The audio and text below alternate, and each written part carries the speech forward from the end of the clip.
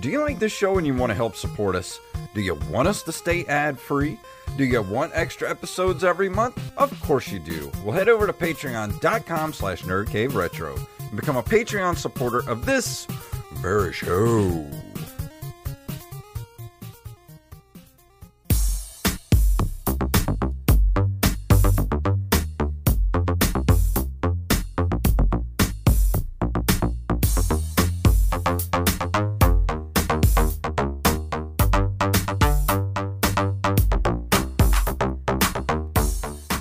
Programs, and welcome back to another edition of the Nerd Cave Retro Show. My name is Jason Robbins. And my name is Derek Diamond. It is Wednesday night, and you know it's time to talk about retro games and stuff. So I'm excited. I don't know about you. Yeah, no, we've got some good news stories to talk about. Got a fun review planned for today, and little new addition to the Nerd Cave Retro family that we will mention a little bit later on in the show. But how's your week been? I know you and I actually haven't really talked that much. No, it's been a good week. I mean, first time since the pandemic happened, I was able to get out of town for a few days. We had to go out of town for some stuff, and came back Sunday evening and went back to work on Monday. So been honestly Monday night, I just slept all evening. I didn't do much else. So the only thing I've really done other than go out of town is just play Animal Crossing.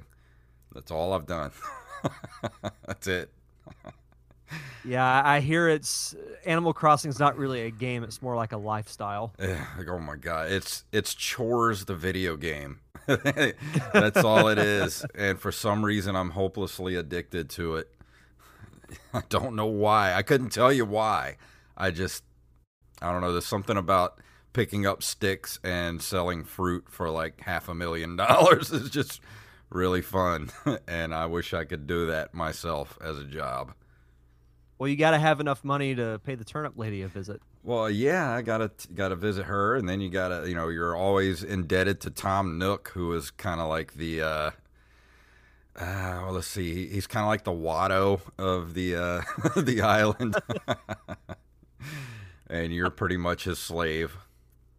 Please tell me he talks like Watto. No, I wish he did, though. When the people in Animal Crossing talk, it's just like while you read the text. But if I could walk into the office and he's like, "Hey, how are you doing?" That hurts to do. Republic credits are no good out here. I need something more real. Oh my God, that voice hurts so bad to do. That's why I only do half an impression. Yeah. He's like, come on in here. I give you some bells, eh? That'd be so awesome. How was your fantastic week? It's been pretty good. I've been working quite a bit, but other than that, it's been calming down a little bit. I was able to start my morning show back this week, which was nice. I've had some really good discussion on it, and something that I've really gotten into. It's only 2 episodes in. I know I've told you about it, but the new Undertaker series on the WWE Network called The Last Ride. It's kind of a play on the Last Dance series that came out on ESPN. Yeah, this weekend I'm taking your advice, and I'm going to use the Nerd Cave Retro Gmail account to get another 30 free days of WWE Network. Well, I think by this weekend, by the time a month hits, the series should be done, because I think it wraps up in mid to late June. That's awesome. It's really, really good. Like, it follows Undertaker pretty much from 2017 to now.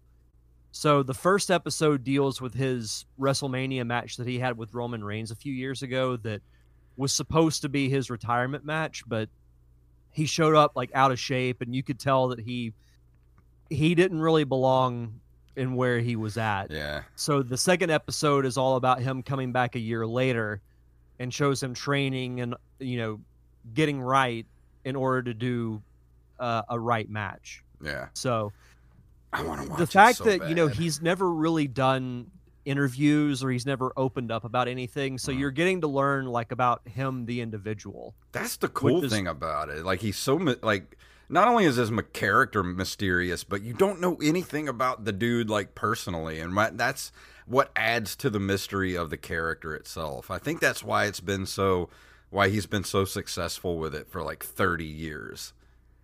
Well, he even talks about it, how he's essentially like kept himself isolated from media and all that stuff for 30 years, and he's just now starting to do it. That's so awesome. That's the main thing that I've been watching. Other than that, just still doing the morning show, doing the other podcasts and everything. So one cool thing. So we've started doing dinner nights at the stadium that I work at.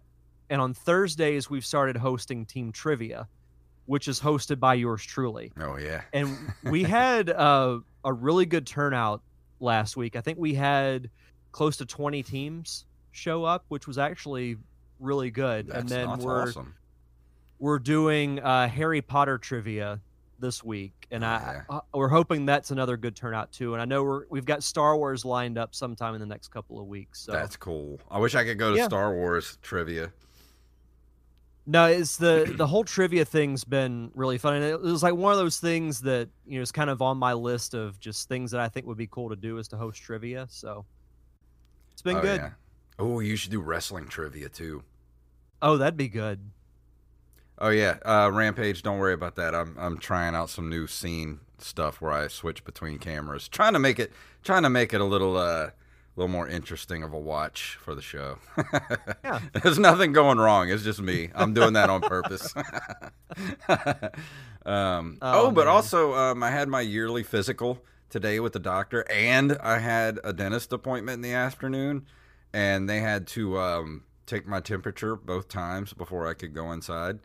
And my temperature today all day long, and I don't know if this is a regular thing, but it was 96.7. I'm like, am I slowly turning into a corpse, or what is happening? So I don't know. Yeah, it's not too far off from the normal temperature. Yeah, but still, I usually run hot, but now I'm cold, so I don't know what's going on. Am I dying? I hope not. I doubt that. I'm not ready to die yet. Now you still got a lot of living to do. I hope so. But I'm ready to get to the news. We got some cool news stories. You ready? We do. Let's do it. Do it.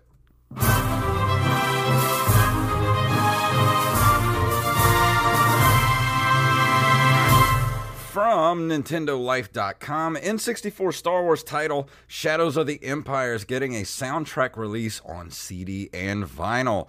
When the Nintendo 64 launched back in the 90s, it arrived with the likes of Super Mario 64 and Pilot Wing 64, as well as LucasArts' Star Wars Shadows of the Empire.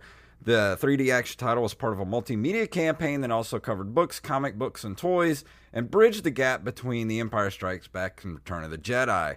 And I don't know about you, but we could go on a whole hour-long talk about how Shadows of the Empire should still be canon in the Star Wars universe. But that's for another episode. But if you're a fan of the Shadows of the Empire, the soundtrack launches on August 17th and will cost $14 on CD and $22 on vinyl. And both will showcase cover art by Drew Struzan, who I actually have a personalized one of his original artworks on my wall, personalized by him and signed, so it's fantastic, and I will be buried with it. And if you don't know who Drew Struzan is, he did the posters for Blade Runner, Indiana Jones, Back to the Future, The Goonies, E.T., all the Star Wars posters from the re-releases forward. Pretty much any movie poster that you remember that's like extremely memorable, like Big Trouble in Little China. He did all those movie posters. Drew Struzan is the man. Yeah, just Google him and you'll find out very quickly exactly who he is. So I just want to say that it says here the soundtrack launches on August 7th. My birthday's in August, so if anybody's looking for a gift to get for me. No, in all seriousness, no, this is really cool. And the fact that it's going to have Drew Struzan art on it just makes it even better. Yeah, I on the Rampage said all of the quote orange posters. Yeah, that's pretty true. That's one of his color I would say schemes. that's accurate. That's definitely accurate. And no, he did not take my temperature in my butt. That's not how my temperature was taken, sir. No. Oh man. Well, moving on from temperatures. Yeah. So I'm no, gonna buy is this. I'm getting this on vinyl at same. 100%. Same. No, this will be. I haven't bought a good vinyl in a while, and I really like the Shadows of the Empire soundtrack. So Yeah. I will definitely be getting this. Mm-hmm. This was a nice little surprise story. Yeah, I know. I wasn't expecting that. I didn't even know this was coming out or anything. I ran across the article yesterday. I was like, oh, this is so cool. So moving on from a fun story, now we get to suck the fun out of the room. Yeah, thanks, Nintendo. Right? This comes to us from Deseret.com. Nintendo files 2 lawsuits against hackers. You don't say. Here's why. Nintendo of America filed 2 lawsuits against a group of hackers who sell the Switch software so that people can play pirated games. What's the news? So here are the bullet points. Nintendo has filed 2 lawsuits, one against Uber Chips and another against an anonymous group of websites on Friday. The Nintendo lawyer said the defendants sell products from a group called Team Executor. The lawyer said the sold products are an unauthorized operating system and accompanying piracy tools that install it. The lawyer said these products help users evade Nintendo's security measures, which often stop people from creating unauthorized and pirates copies of games, according to Polygon. Players can download the unauthorized operating system to begin playing those pirated games, and the kits are available online on websites listed in the lawsuit. According to Polygon, these kits only cost $47.99. Mm-hmm. I actually heard on another podcast today, they were talking about this very thing. And Nintendo is suing for, I think, like $2,500 for every kit that was sold. And I think they sold like over 1,000 of these kits to hack the Switch. And if that happens, that that's going to be in the hundreds of thousands of dollars. So they're out to bury this company. These companies is what they're trying to do. I guess where my thing is, like, I've never really been one to want to hack a system. Mm-hmm. So the appeal of it has just never been there for me. But yeah, me either. Yeah, as much as we knock Nintendo, like, it is their software. Yeah. So it's like, I don't really blame them. Like, do I think they go a little bit too far? Possibly. Depends on what your opinion of too far is. But well, for something like this, I can understand because, like you said, they're trying to protect their hardware and stuff like that. But when they go after, ROM sites and stuff like that, that's where I think it gets a little unfair. Especially if it's a ROM site that runs off of basically like donations and stuff like that. Because there's no other way that these games can be preserved. There's nowhere to have them. So that's really crappy on Nintendo's part to do that. Yeah, and I do agree with that. I feel like almost like every other month we get this story about Nintendo suing somebody. Yeah. Or some type of company. Well, they've got the money to do it. I mean, Nintendo has limitless resources. So if they come after you, there's pretty much nothing you're going to be able to do. You might as well just lay down and just, all right. Yeah. There's nothing you're going to be able to do. Well, they're a company that you can't really afford to fight in court. Yeah. This is from Nintendo.com. More than 80 NES and Super NES games are now available with Nintendo Switch Online. On May 20th, 3 Super Nintendo games and 1 Nintendo game are joining this Switch Online service, bringing the total number of classic games up to 82. Joining the Super Nintendo library are Wild Guns, Panel de Pon, which I heard is pretty good because it's like the Japanese version of Tetris, and if that's how you pronounce it, and Operation Logic Bomb. Never even heard of the second two of them. I've heard of Wild Guns, but I've never played it before. And for the Nintendo, Rygar is going to be on the Nintendo Switch, and I could have sworn Rygar was already on there, but I guess I was It'll make wrong. Joey Image happy. Oh yeah, I bet he's so. This is like his favorite game in the world. Yeah. Anytime I hear the name Rygar, I instantly Yeah. think of Joey Image. It's a great game, though. I mean, I had a lot of fun playing it when I reviewed it. It's a really underrated Nintendo game. It's got exploration. What's the name of the weapon that he uses? The disc armor is like one of the most satisfying weapons that I've ever used in a video game. Like, it's cool to use. There's a lot of exploration. Like, it's a side scroller. It's platforming. It's cool. I love it. Rampage says, Nintendo, don't give away our good stuff. Here's Rygar. Oh, you better be glad Joey's not in the chat room right now, or there would be a fight going on. Oh, He would fly to your front door and he would body slam you for that. Don't give away our good stuff. Here's Rygar. That's awful, man. Dude, Rygar's a good game, man. I mean, what did he just say? He said something about haven't played Rygar in years. Go back and play it. It's really worth playing. It is a really good, really underrated Nintendo game. At least I think so. Now I finally get to check it out now that it's on the Switch. Yeah. I will say my general thoughts to them saying that they've announced 4 new games. I'm going to use a quote that I haven't used in a few weeks on the show. Wow.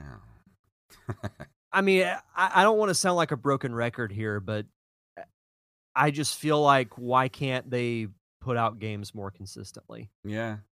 Like, I see the thumbnail of the video here, May game updates. Did you have any in April? No. Did you have any in March? When was the last update that we had? It was last year, wasn't it? I believe so. Come on, Nintendo. Get on it, man. Why can't you do once a month? I don't get it, man. At least. It makes absolutely zero sense. I don't know. But on another, this article made me laugh. This comes to us from Forbes.com. It's been 25 years since Sega of America made its biggest ever mistake. And I completely forgot about this story, but this had me laughing out loud when I read it. Yeah. Because props to whoever wrote this. So the day this was posted, which was May 11th, was the 25-year anniversary of the Sega Saturn. There's nothing like getting a long-awaited game console on launch day. You might have waited for weeks or months before having the privilege to queue outside of Toys R Us to get a Sega Genesis. You may have taken the day off to wait for a Wii U to get delivered. I speak from experience. Whatever you did, these moments stick with you for a lifetime. On May 11th, 1995, the day of the Sega Saturn's North American launch, such exciting scenes did not exist. In what may have been the most damaging console launch in the history of gaming, a well-meaning surprise from Sega of America was completely undone by poor planning, terrible execution, and plucky cutthroat competition. On this day, 25 years ago, Sega of America president Tom Kalinske took to the stage at the first ever E3 inside the LA Convention Center and left attendees slack-jawed following his huge announcement. The Sega Saturn was, from that moment, on sale across the U.S. It was a power play to gain the upper hand in an intense rivalry that started in late 94 when Japan witnessed the Saturn going toe-to-toe with the all-new Sony PlayStation. Now, as a rebuttal to that... Oh, come on, browser. Don't freeze on me. Come on. It's working for me. Okay, there we go. So, as a rebuttal, the competition dropped the elbow, followed by a Stone Cold Stunner and a Swanton Bomb. That same day, Steve Race, Sony's head of development, took to the stage. He didn't take the wind out of Sega's sails. He set fire to its entire ship and watched it sink hard and fast.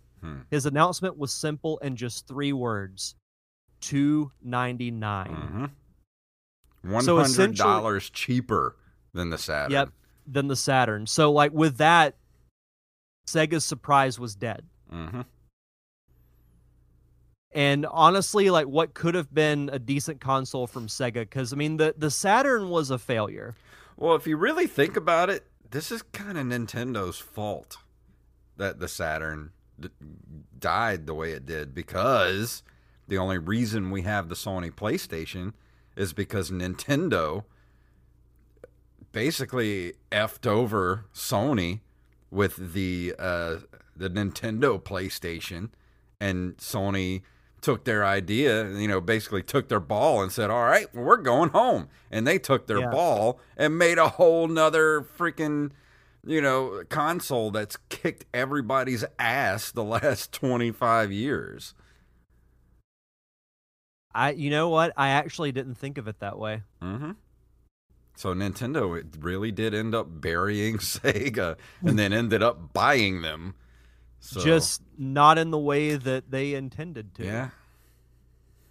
Which is the crazy, because I remember the Saturn having like a good reveal trailer back in the day.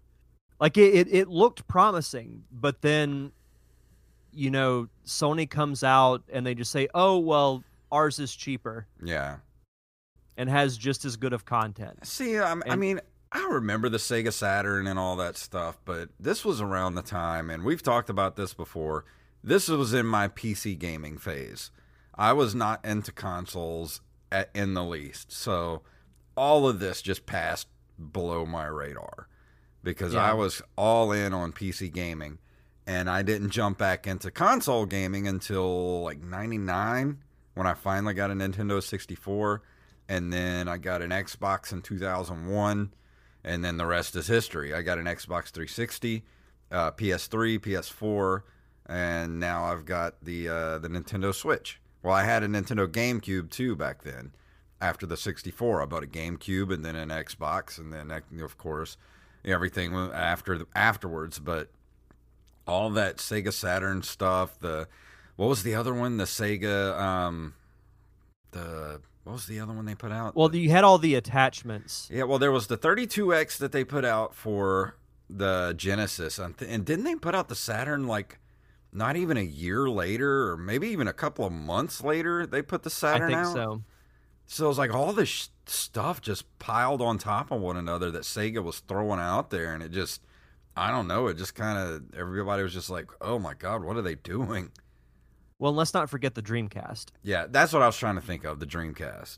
So you had the 32X, then the Saturn, then the Dreamcast, and the Saturn was dead on arrival. So then they turn around and released the Dreamcast not too long afterwards, and it was just, I don't know, it was a little too late, I guess. Yeah.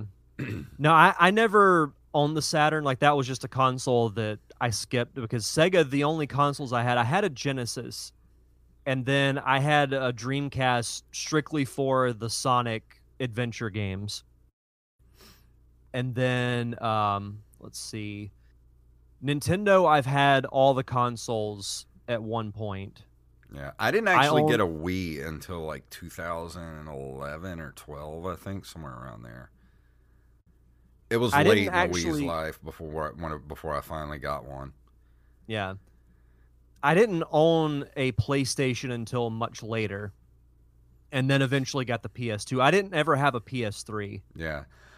Well, I never actually owned a PlayStation. I just had friends that had it, and I would always play with them. But I didn't actually get a PlayStation because I had a roommate back in 2000 to 2005, and I owned an Xbox, and he had the PlayStation 2. And so we had them both hooked up. So I essentially had a PlayStation 2 for, until 2005, when we finally, split up and went our separate ways. And then I ended up getting a PlayStation 3, Xbox 360, and then a PlayStation 4. And I missed the PlayStation 3. The PlayStation 3 was a kick-ass console, man. I heard good things, but like having the option of either 360 or PS3, I went with 360 just because of Halo. Yeah, 360 was great. And then once the Xbox One dropped, I had zero interest in getting an Xbox One. Same. So maybe they'll be a little different this time around, but I don't know. Because I think, Microsoft's got the whole Game Pass thing going on where you can play stuff on computer and the Xbox One X and all that stuff. So I don't know what Sony's going to do this time around. So it's going to be an interesting console generation coming up. And then you got Nintendo over here going, we're good. We got the Switch and just sold 80 billion copies of Animal Crossing. So we're good. We're good. We'll be fine for a bit. Yeah, they'll be fine for the next, 100 years. Nintendo. And then they're coming out with the new Paper Mario game next month. And, didn't even see that coming from out of nowhere. They're just like, oh, you like Animal Crossing? Guess what? Boom! Paper Mario. Which, going off of that, so that story that came out about, okay, well, there's going to be a new Paper Mario game and there's going to be remastered classic Mario games like 64, Sunshine, etc. The Paper Mario turned out to be true. Yeah. So that makes me think that the remastered have to be true as well. Has to be. We're getting a Metroid trailer soon. We're at least getting a trailer or a reveal this summer. I can feel it. I think so too. I know Nintendo's not doing their June Direct. Yeah, well, I know we're getting the Metroid Prime remaster, and I think when they drop the Metroid Prime remaster, boom, we're getting Metroid Prime, a new Metroid Prime game. Yeah, and that's which I'm okay with. I think remastering the trilogy will be a good way to tie the fans over, because I really want to go back and play the original Metroid Prime again. Yeah. I'm so in the mood for Metroid at this point. I'm so ready. Yeah. But I don't know about you, but it is time now for this month in video game history. Yes.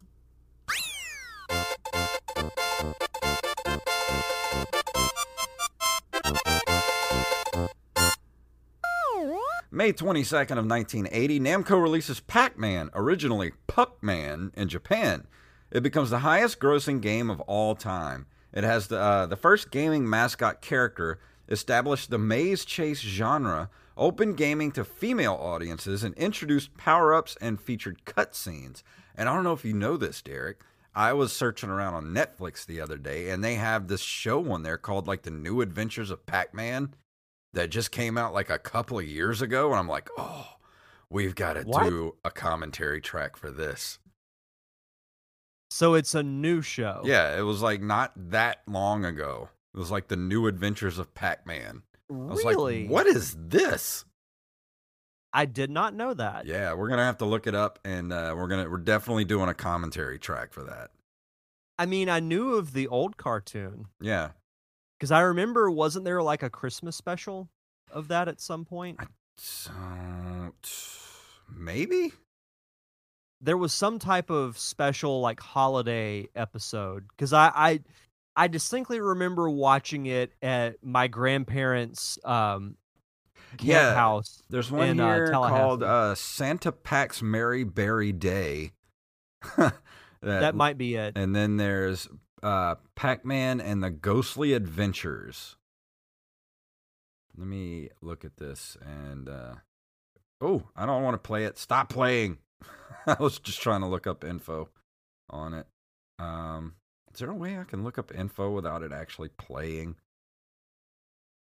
I'm just going to add it to my list, and we'll see. It says, goofy, exciting comedy. I like it. I may have to watch an episode when we're done with the podcast. Oh, we're definitely doing a commentary track for this. We just gotta pick a day and just do 4 or 5 of those commentary tracks, I know. Back to back to back.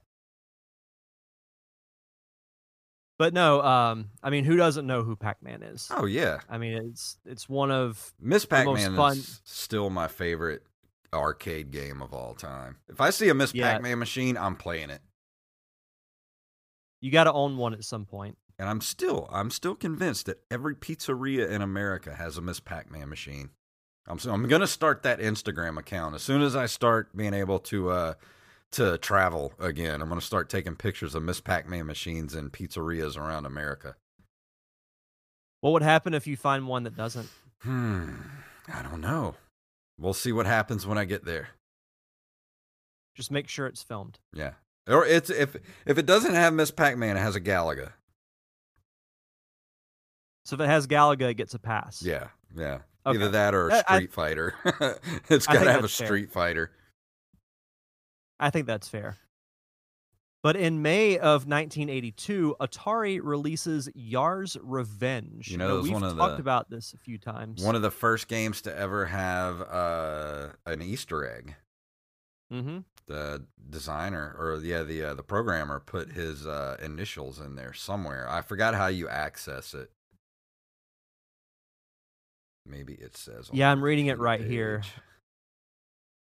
Yeah, after killing the swirl in mid-flight, a black vertical line appears on the screen across the spot where the swirl was shot. The line is referred to in the manual as the Ghost of Yars. Yes. It warns the player to stay off its mean streak. If the Yars in the lower third of the screen in the black spot on its back across the vertical line at the moment the explosion vanishes, the game ends and goes into the game select screen with the programmer's initials HSW shown both forwards and backwards. Mm-hmm. That's really cool. I love little Easter eggs like that. Yeah. I've always loved the box art to this game, too. I think Yar's Revenge had some of the coolest box art. Well, it's just so bright. Yeah. Like, who doesn't like a big fly with, like a machine gun arm? Like, that's just Jeff Goldblum cool. does. Yeah, he does. I love Jeff Goldblum. I do, too. Let's see. May of 1983.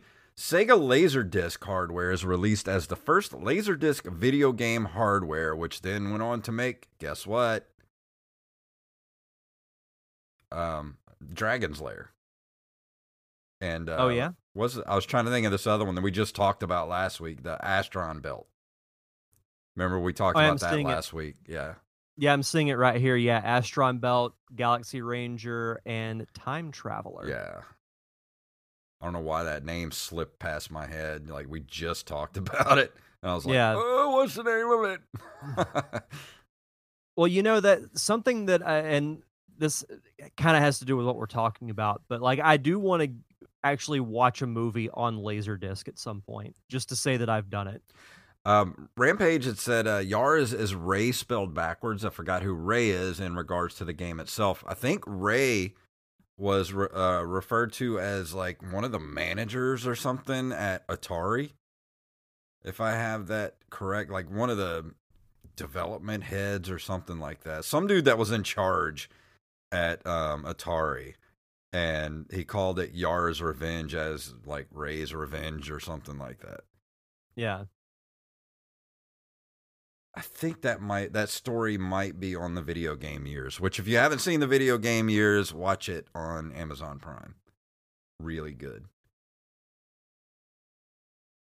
Oh, why did I just X out of Twitch? Why did I do that? Sorry. Let's see. No, you're good. In May of 1985, Capcom releases Commando, a vertically scrolling on-foot shooter which inspires many games with similar themes and gameplay. I want to review Commando one of these days. I want to get a copy. I might look for that this weekend because Angelina wanted to go over to the outlet mall where the video game store is, the retro game store, and I might pick up a copy of Commando. Because I love those vertically scrolling shooters like Gunsmoke and things like that. Yeah, I remember us talking about this last year around this time because I recognized the screenshot of how the gameplay looks. And no, it looks like it would be fun. It's not based on the Schwarzenegger movie. That's just what it's called, is Commando. That'd be cool if it was based off the Commando movie. Stick around. May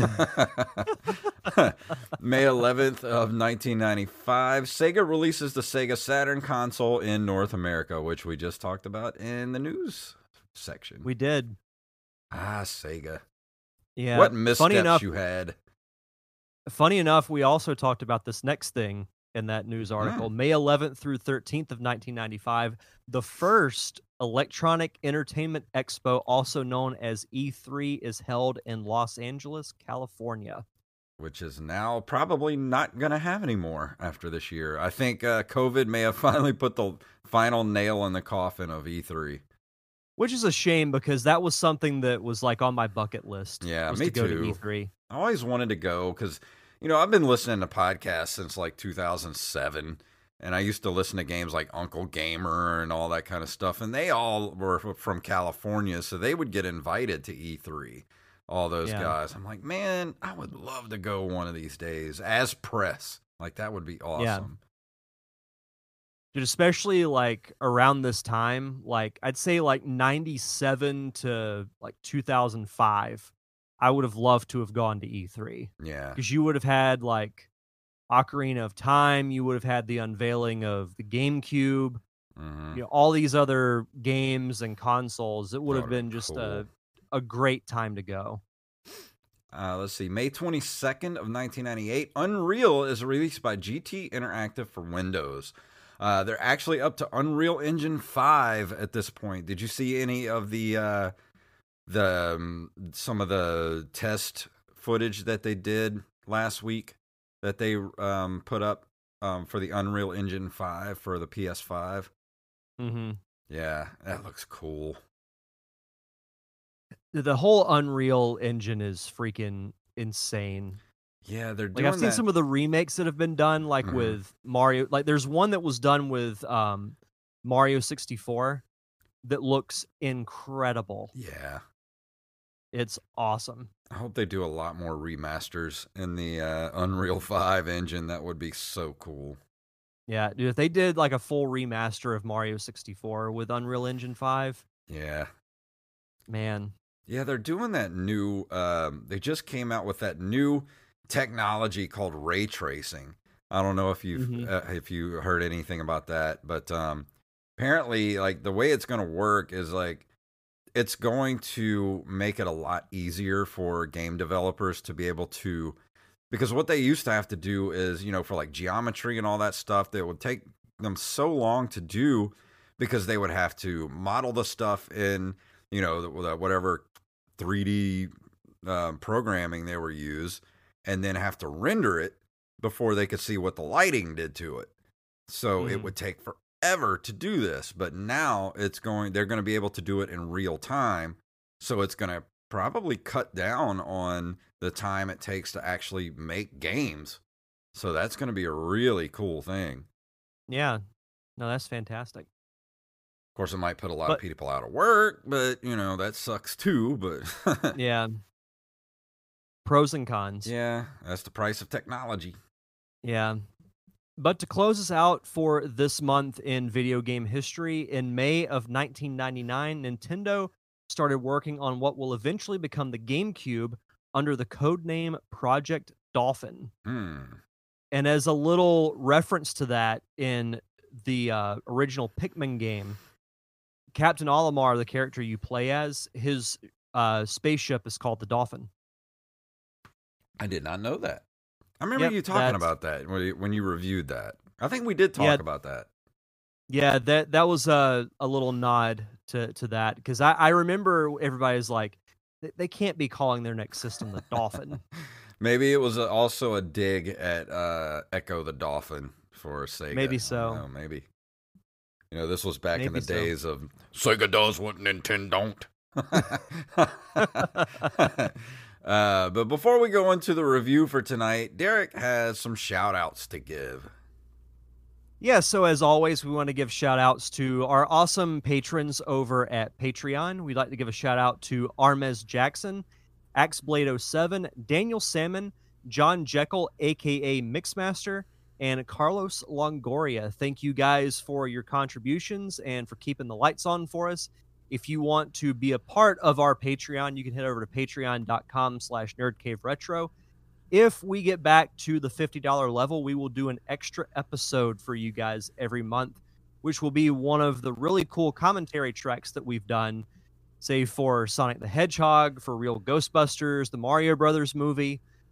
Some of the most fun episodes we've ever done are those commentary tracks, and we will do an extra one every month for you guys. Just head over to patreon.com/nerdcaveretro. And tonight we're going to be talking about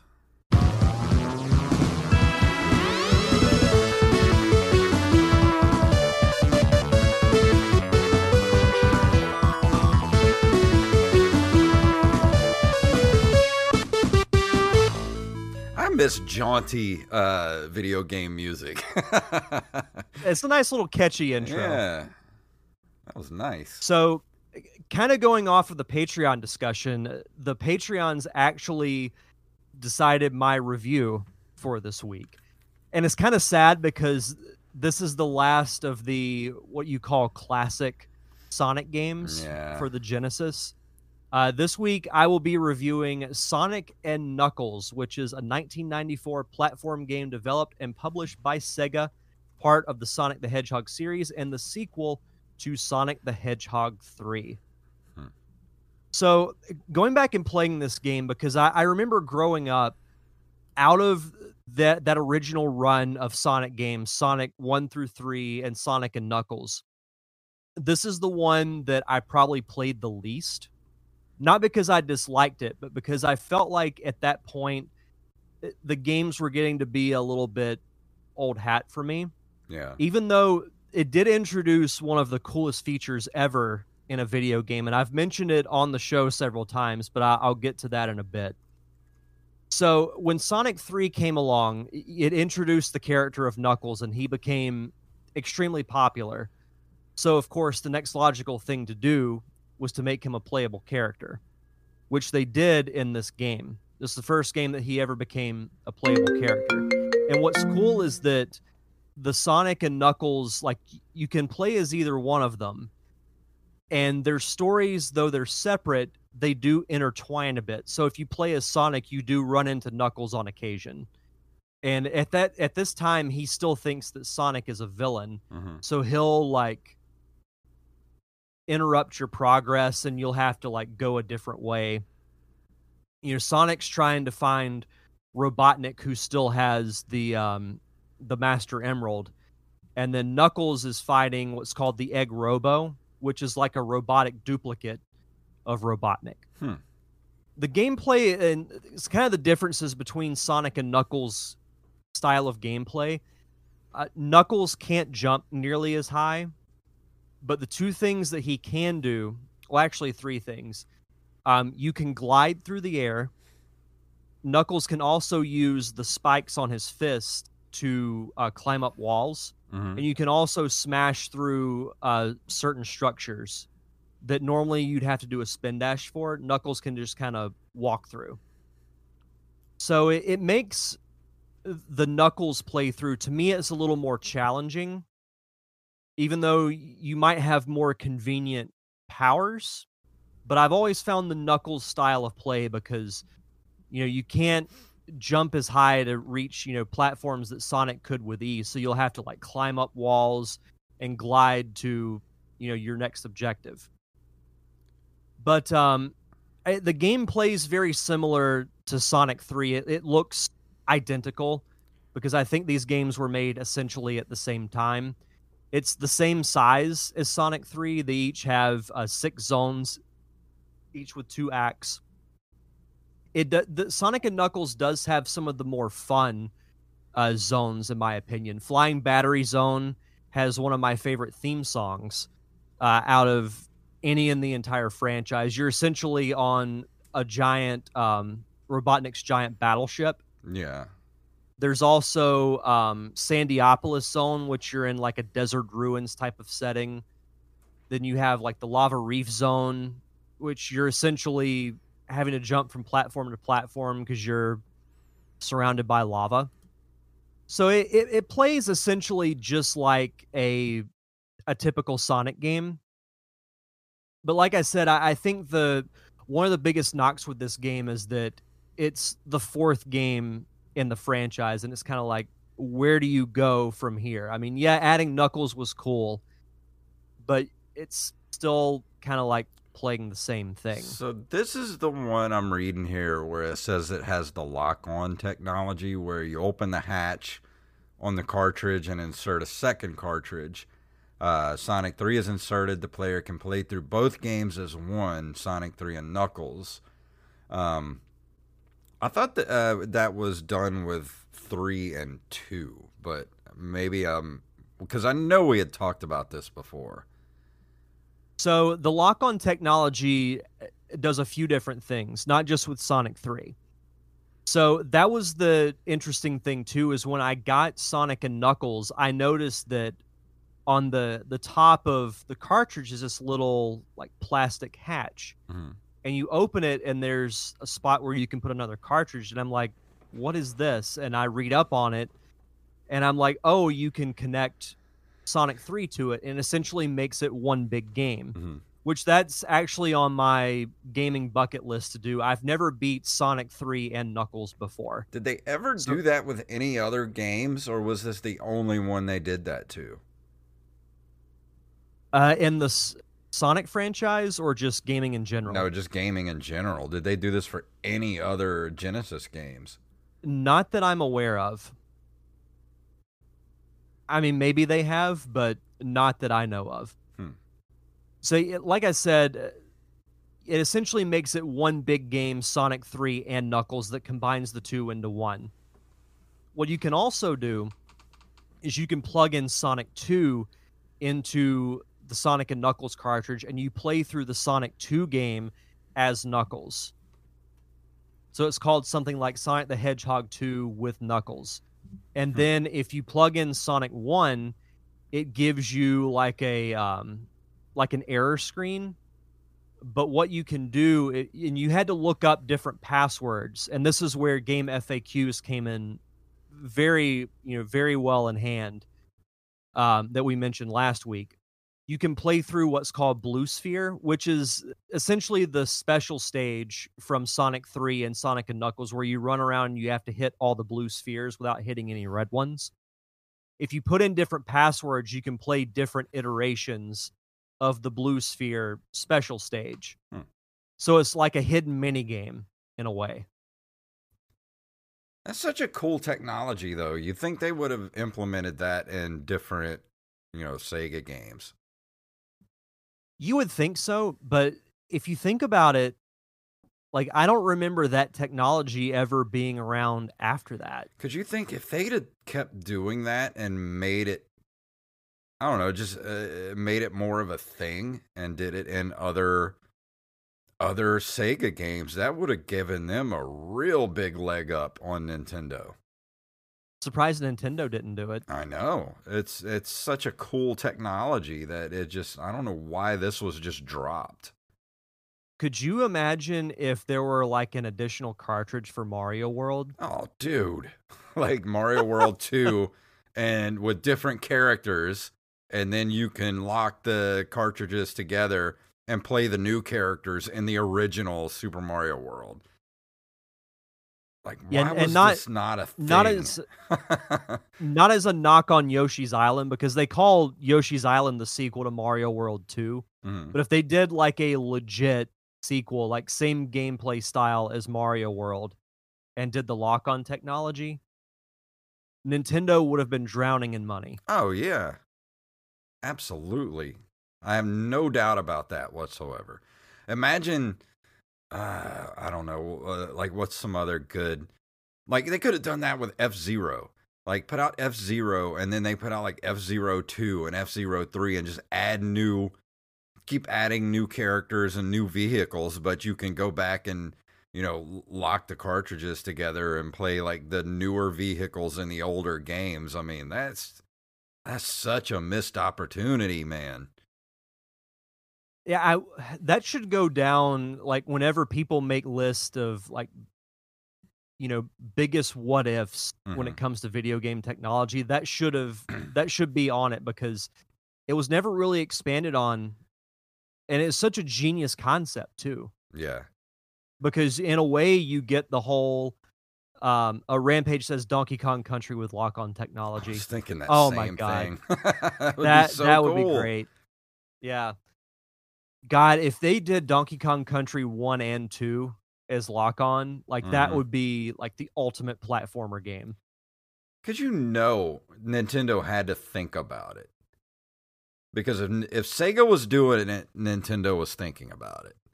Yeah. I don't know, man. That seems like a huge missed. Like that's money left on the table for See, both Rampage for both of them.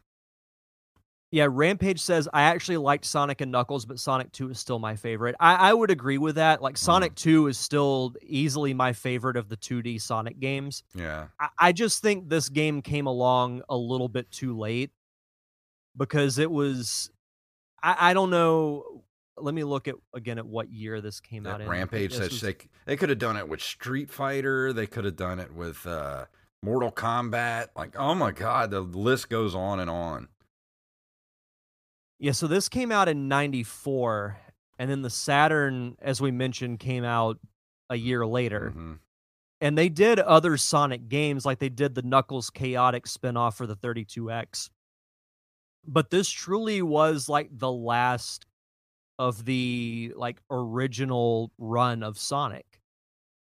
And it was still fun to go back and play. Like I'm not knocking it at all, but by that point, like I don't have the sentimental attachment that I do with Sonic 2 and 3. And I don't mention 1 because I went back and played 1 later. I didn't play 1 when it originally came out. Like, I started that series with 2. Okay, I'm reading something here and I'm trying to find it. It says Sonic and Knuckles has been re-released as part of numerous compilations of Sega games, including Sonic Jam '97, Sega Saturn, Sonic and Knuckles Collection '97, and Sonic and Garfield Pack '99 for the PC. And when I click on it, it doesn't take me to it. Hold on. Let's see, Sonic and Garfield. I can't find it when I click on it, unless that's just a typo. I'm like, Sonic and Garfield. I just kinda wanna see a picture of those 2 I characters know, together. like those two have nothing to do with Yeah. one another. Yeah, they have nothing in common. Uh, there's a lot of Sonic games out there, man. Look at this Yeah. list. Just Mhm. click on that and look at this list, and then they actually have canceled games. Mhm. Sonic the Hedgehog was going to be on the Amiga. It was going to be a port to the Amiga in '91, and it was canceled. See, Sega Sonic Brothers for the arcade in '92. Puzzle game where players assume different colored Sonics. Sister Sonic for the Sega CD. Sonic Sonic Jr., Crackers. Sonic Crackers, Sonic Extreme, both spellings of extreme, X-Tream and Extreme spelled properly, and then Sonic DS for the Nintendo DS. So, about Sonic Crackers, that was eventually turned into Knuckles Chaotix because it Oh, had the okay.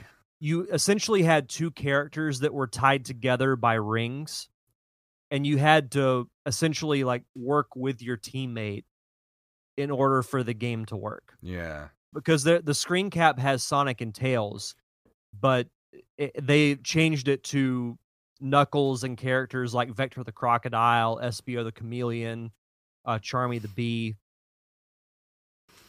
Hmm. And Rampage also says, I don't like the Sphere special stages. I prefer the half pipe from Sonic 2. I agree with that as well. Like, Blue Sphere is fun, but when it comes to special stage, I prefer the half pipe version from Hmm. Sonic 2. And he says he honestly would have preferred if they used the Sonic 3 sprite in Sonic Mania, at least unlockable or something. I need That's to the cool get thing. that. Hmm? I need to get that for the Switch. I see it on Sonic sale Mania. at Walmart all the time, and I just need to go ahead and pick it up. If you do get the full pack. I don't know if it's called Mania Plus or it's like the Mania Encore or something like that. Yeah. But it essentially has 3 extra characters. Oh, cool. So I did not know that. Thank you for yeah, letting me know. get the full version. And that's the kind of the little nuances too, is that like the Sonic sprite or the sprites in general really evolved even in like subtle ways throughout the game. So it's like the Sonic 3 sprite was a little more detailed than Sonic 2, which was a little more detailed than Sonic 1. But I think it just shows, pushing the limits of your console. Yeah. But real quick to go over what the game is actually about. So it begins immediately after the events of Sonic 3.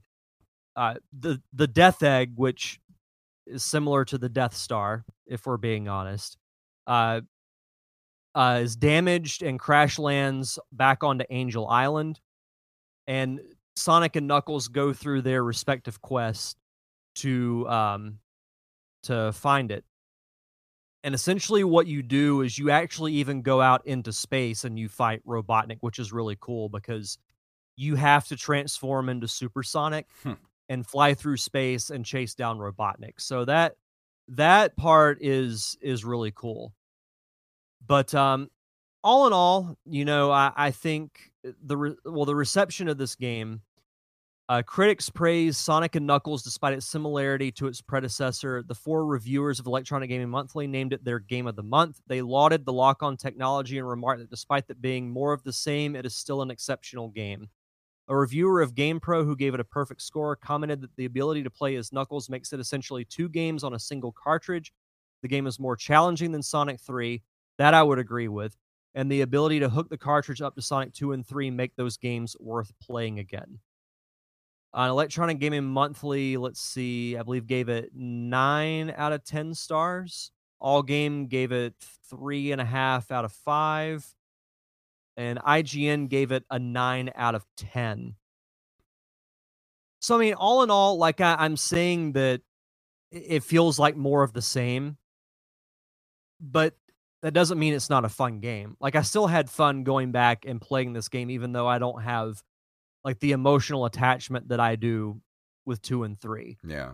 It is challenging in some aspects, which I like. Like, it is a harder game than Sonic 3 is. And it's weird because Sonic and Knuckles, even though it's the same length as Sonic 3, it feels shorter. I don't know why, but it does. It has the exact same amount of zones, but it feels like a much shorter game. Maybe there's less to do in each zone. Could be. It could be, but I think, with the addition of Knuckles and especially with the lock-on technology, it made it a game worth getting. Yeah. So all in all, like I still very much enjoyed the game. On a scale of 1 to 10, I would probably give it, I'd say, a 7.5. It's not bad.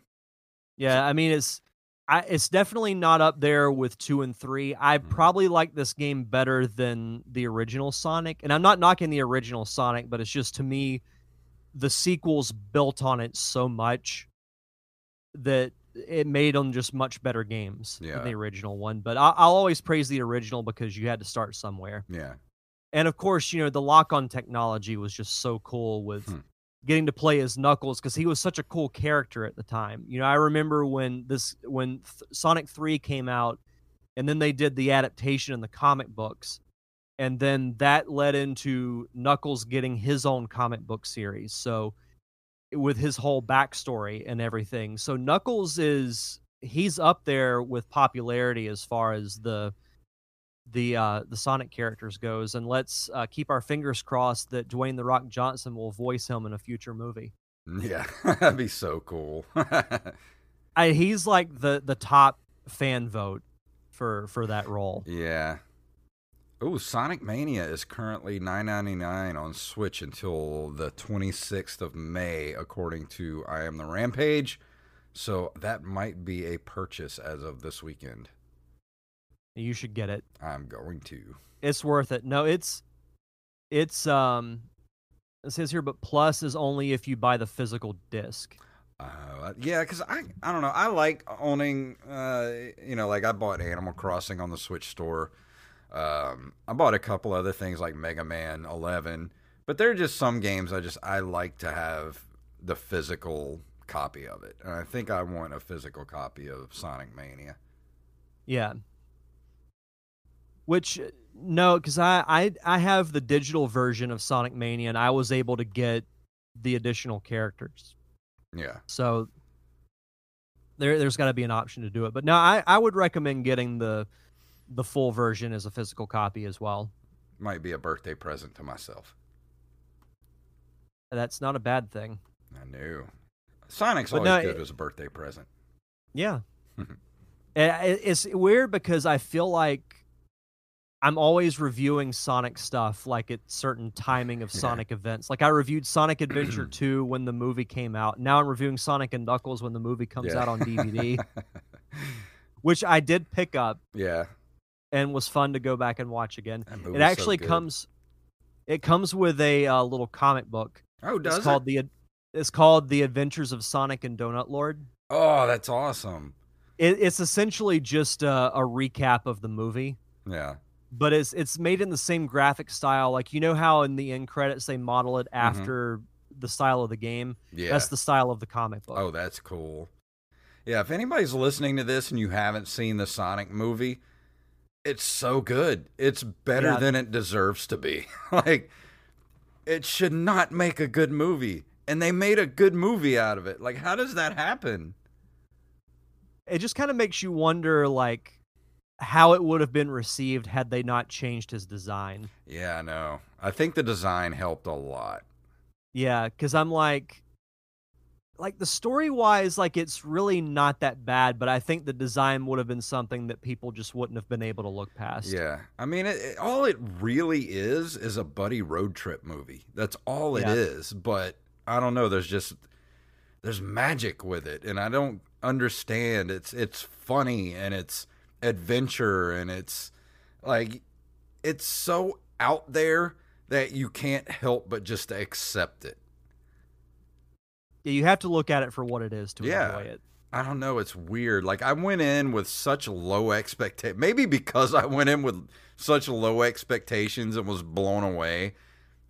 If you're listening to this and you haven't seen it yet, just don't have any expectations. Just go in, watch it, and you're going to be like, you know what? That was a good damn movie.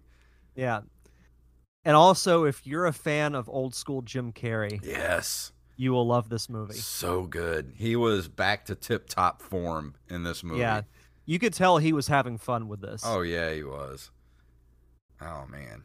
But overall, like, I'd say Sonic and Knuckles, while not the best Sonic game in the world, is still very much worth playing. Still got great gameplay, great music. And plus, if you have the other games, you get to play essentially 3 games, because you get Sonic and Knuckles, Sonic 3 and Knuckles, and Sonic 2 starring Knuckles. Fantastic. I will say the Sonic 2 with Knuckles is pretty damn hard. Because of the Knuckles' ability to not jump as high. Yeah. In certain levels, it's borderline frustratingly hard, but a fun challenge though. Dude, you know what? I would highly recommend. I still recommend getting Sonic and Knuckles. It's still a very fun game. You know what? I was gonna review ActRaiser for next week, but you just reminded me. Like, you're the Sonic guy. I should be the Mega Man guy, and I haven't done a Mega Man game since 2. That's the only game I've reviewed. And I have Mega Man 11, and I've been threatening to review that game for the last, 2 years. So I'm finally, you know what? I'm going to buckle down, and I'm going to do a review of Mega Man 11. That's what I'm going to do next week. From the ashes of my Sonic reviews, rises the phoenix that is Mega Man 11. Because as much as I love Mega Man, you would think I would do more reviews of it, but I don't know. I need to get on it. And I love Mega Man 11. I haven't played it in a long time. I need to go back and play it and do a review. So that's what I'm doing next week. Fantastic. And before we get out of here tonight, we did get an email from Carlos Longoria. He sent it this morning, and I haven't had a chance to look at it yet, but apparently the signature of Tiger King star Carol Baskin's husband was likely forged as of WJBO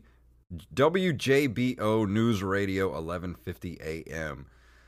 I'm gonna have to go listen to this and and see what's going on there. I'm just gonna say, not surprised. Yeah. Somebody gonna go to jail. There's so much stuff that hasn't been told in that story. Yeah. I don't know, man. Did you hear that apparently there's going to be a scripted Tiger King series. Yeah, and Nick Cage is going to pay Joe Exotic. Yeah. Which is an excellent choice. Yeah, I don't think you're going to get, because he's already batshit crazy, so that's going to be a good fit. I still think if they ever do a Tiger King movie, Danny McBride as Joe Exotic would be money. That's a good idea. Oh, man. But before we go, Derek, you have something to tell the people about our Discord. Yes, so special shout out to one of our loyal listeners, Bethany Fox. He has created a Discord for the Nerd Cave Retro listeners. Mm-hmm. So you'll be able to join the Discord, and what we'll do, when you guys hear this show, we will have sent out a link on Twitter and Facebook for you guys to join. So if you are not on Discord, feel free to sign up and then just click on the link and you will join our server. We talk about anything from, retro games to general conversation. I'll throw in some food photos every now and then. It's some fun conversation. I've really enjoyed being a part of it. So yeah, we got a lot of rooms in there to different little chat rooms in there. We have general discussion, video sharing, hobbies, let's see, music, memes. One called "I Need an Adult." I haven't used that one yet. Let's see, anime suggestions or show suggestions, things like that. So go join us in the yeah. So let's really good conversation. Yeah. So when you guys are hearing the show, go check out Twitter and Facebook and just follow the link and join our Discord. Oh yeah, I don't want to do that. Never mind. All right. Oh man, before I mess something up here, we should go ahead and, because I'm clicking all kind of stuff. So you ready to go ahead and call it an evening? Anything you want to pimp before we go tonight? Yeah, just as always, check out the Derek Diamond Experience podcast. New episodes come out every Thursday. This week, I'm actually delving into the archive of unreleased shows and releasing a panel I hosted at the Comedy Festival back in January about comedy writing, anything from writing for film, TV, as well as for theater. So if you're into comedy writing, definitely check that out. You can follow me on Facebook, Twitter, and Instagram at DDiamond Podcast, and of course, all podcasting platforms as well as YouTube. Just started up a new podcast called the Open Micers Podcast with me and comedian Jacob Craig. I just submitted it to iTunes and all that stuff, so it should be popping up on iTunes and Downcast and all that kind of stuff, Spotify, very, very soon. But if you want to listen to them now, you can head over to the SoundCloud page. Just go to Open Micers Podcast. You can also go at Open Micers on Twitter and Facebook at Open Micers Podcast. And on Twitter, it's just at Open Micers, MICERS. The first two episodes, we talked to Kringus Gillespie, who is a touring comedian based out of here and Arizona. He goes back and forth between the two. And on the second episode, we talked to the official fact checker, Mr. Wiley Phelps himself, for episode 2. And tomorrow night, or actually tonight, when you're listening to, if you listen to this when it drops on Thursday morning, we're going to do right here on my Twitch page at twitch.tv/jfunktastic. We're going to be doing it at 7 p.m. Central Time. And we're going to be talking to actor Eric Paul Scarabin. And he's got lots of funny he's got a really good Nick Cage story he's going to tell on the show. So that ought to be a good time. So if you can make it live, please do that. But if not, it will be available pretty much anywhere podcasts are available within the next couple of days. Fantastic. So keep an eye out here. My Twitter and stuff. It's just go to Open Micers and you'll find it. So I think that's going to do it, Derek. I'm ready to walk out the door. What about you? Let's do it. If you would like to email us, you can email us at nerdcaveretro@gmail.com. We are at nerdcaveretro.com. We're on Instagram and Twitter at nerdcaveretro, and individually at jfunktastic and at Derek_Diamond. We are on Facebook at facebook.com/nerdcaveretro, and also we are on Patreon at patreon.com/nerdcaveretro. It's how we keep the lights on. And if we get back to that $50 level, we will, of course, do the extra episodes every month. Lots of those commentary episodes that you guys like so much. We'll do those every month on top of the 4 episodes that you normally get. So there's something to shoot for. But if you can't do that, can't throw us $1 a month, go leave us a review wherever fine podcasts are given away. So Derek, please tell everybody what it's all about. May the way of the hero lead to the Triforce. I have spoken.